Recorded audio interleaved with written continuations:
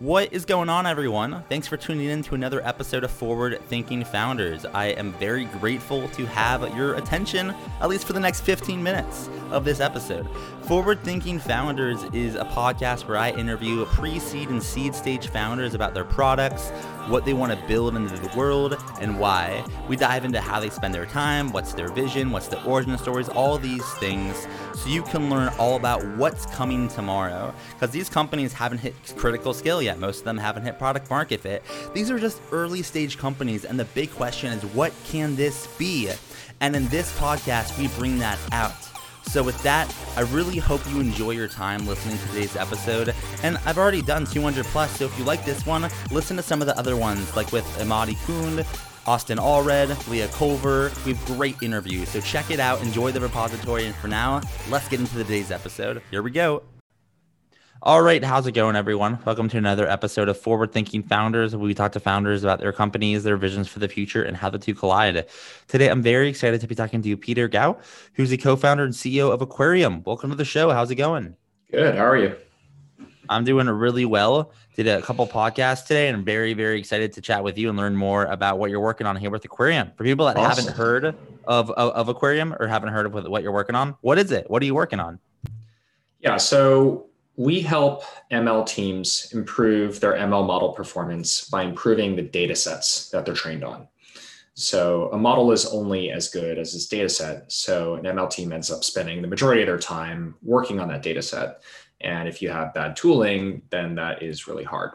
So Aquarium builds tooling to make that process easier to find and fix mistakes in your data set so that your model gets better. And I'm curious, ideally, who would be using this product? Is it founders that are technical? Is it you larger data science teams? Is it Fortune 100 companies? I guess, who are you kind of trying to build for, and what would be their average experience using Aquarium? If, someone was listening, what could they potentially expect if they were to try it out? So our typical target is an organization that has some ML model that is key to a product that is key to their company. And as long as that's the case, they're going to have an incentive to make it better. And so when you want to make it better, then you're going to dedicate headcount to it. And so at a small organization, that may look like just a single engineer. Maybe that person is a trained ML engineer. Maybe that person is a software engineer who's trying to get something working. As you get to bigger teams, you have multiple ML engineers, data scientists, infrastructure engineers, operations personnel, PMs, who are all sort of focused around making that pipeline much better. So our target customers tend to be the ML engineers and the team around them, specifically the PMs and the operations folks.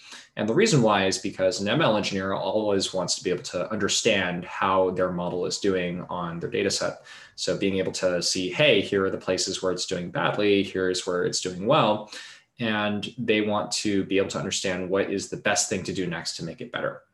Now, the ML engineer is often the sole person responsible at a smaller company, but of course, at a bigger company, you have a lot of things to do and you have to go solve all of them as an engineer. And so we typically will see what happens is that a PM or an operations person is typically tasked with making this ML system better.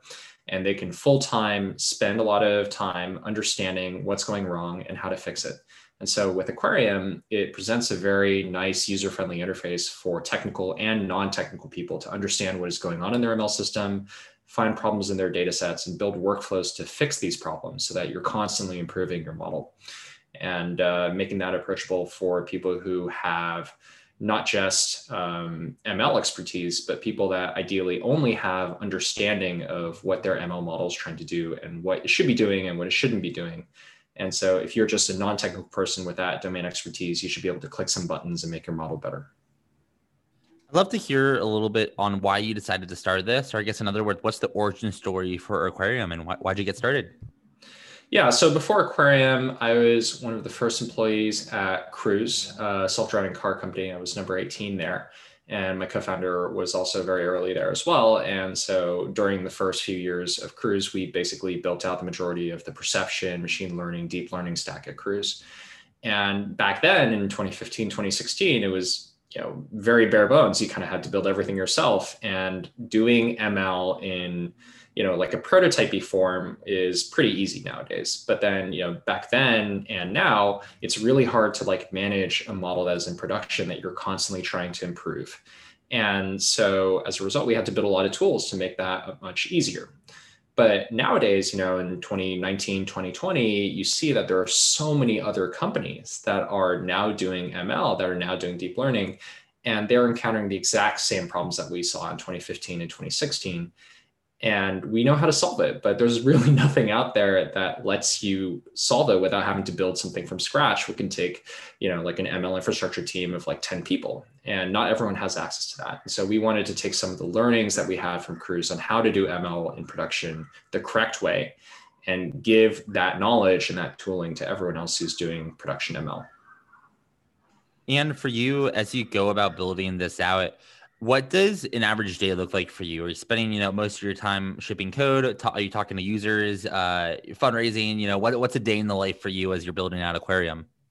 Yeah, so I think it's fairly seasonal. What I mean by that is in the beginning, when we were starting this company, it was a lot of user interviews and hacking on a prototype and, taking it back to the users and getting their feedback and iterating.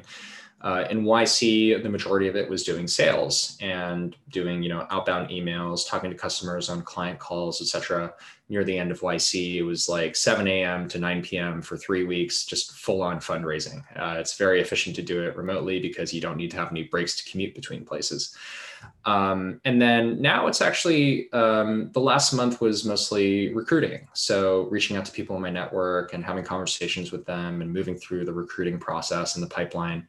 And now it comes back a little bit more to a mix of sales and actually doing some content marketing. So writing a little bit more about what we're trying to do at Aquarium and why everyone else should care. And, what are like really the right ways to manage ML in production.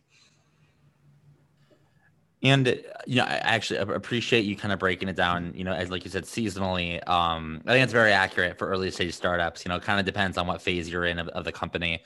Now, if you were to zoom out from your day to day and looked out for 5, 10, 15, 20 years, what do you kind of see as the future for Aquarium? Or I guess, in other words, what's the big vision and what direction are you rowing in? The core mission of Aquarium is this. People do ML right now because it gives them capabilities that they can't accomplish with regular software, like rules-based codes. But people forget that one of the original intents of ML was to be able to make it easier for people to accomplish intelligent things without needing to have a lot of intelligent, I don't maybe say intelligent, a lot of like software expertise. Like someone who understands a domain should be able to train a model without writing code that does what they want. And the state of the world as it is, it's not like that. You need to have a PhD to understand, okay, here are the things that you need to do to get a model working and, be able to run it in production. And with Aquarium, our goal is just to make it so much easier to the point where, again, you can have someone who just has domain expertise about their field, be able to spin up and improve an ML model and have it work for their use case in something that generates value for either their research case or for their personal project or for a business. And to make that come to life, you'll need some help. Every company needs help. It takes a village to make a startup work. So for one of my last questions, how can the Forward Thinking Founders community help? Are you looking for users or customers? Are you fundraising? Are you hiring for roles? How can we assist here at Forward Thinking Founders? Yeah, I think the number one thing that we need help with right now is user feedback and customers. If you're doing some interesting stuff in machine learning or in deep learning, let us know. We'd love to give you a try with Aquarium and hear what you think about it. And hopefully we can help you out with your use case.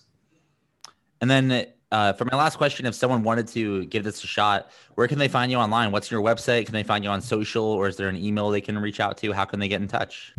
Yeah, so we are aquariumlearning.com, AQUARIUM learning.com.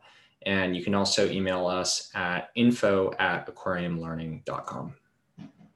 Cool. Well, I appreciate you coming onto the podcast and best of luck building out Aquarium. Yeah, thanks a bunch. Great to be here.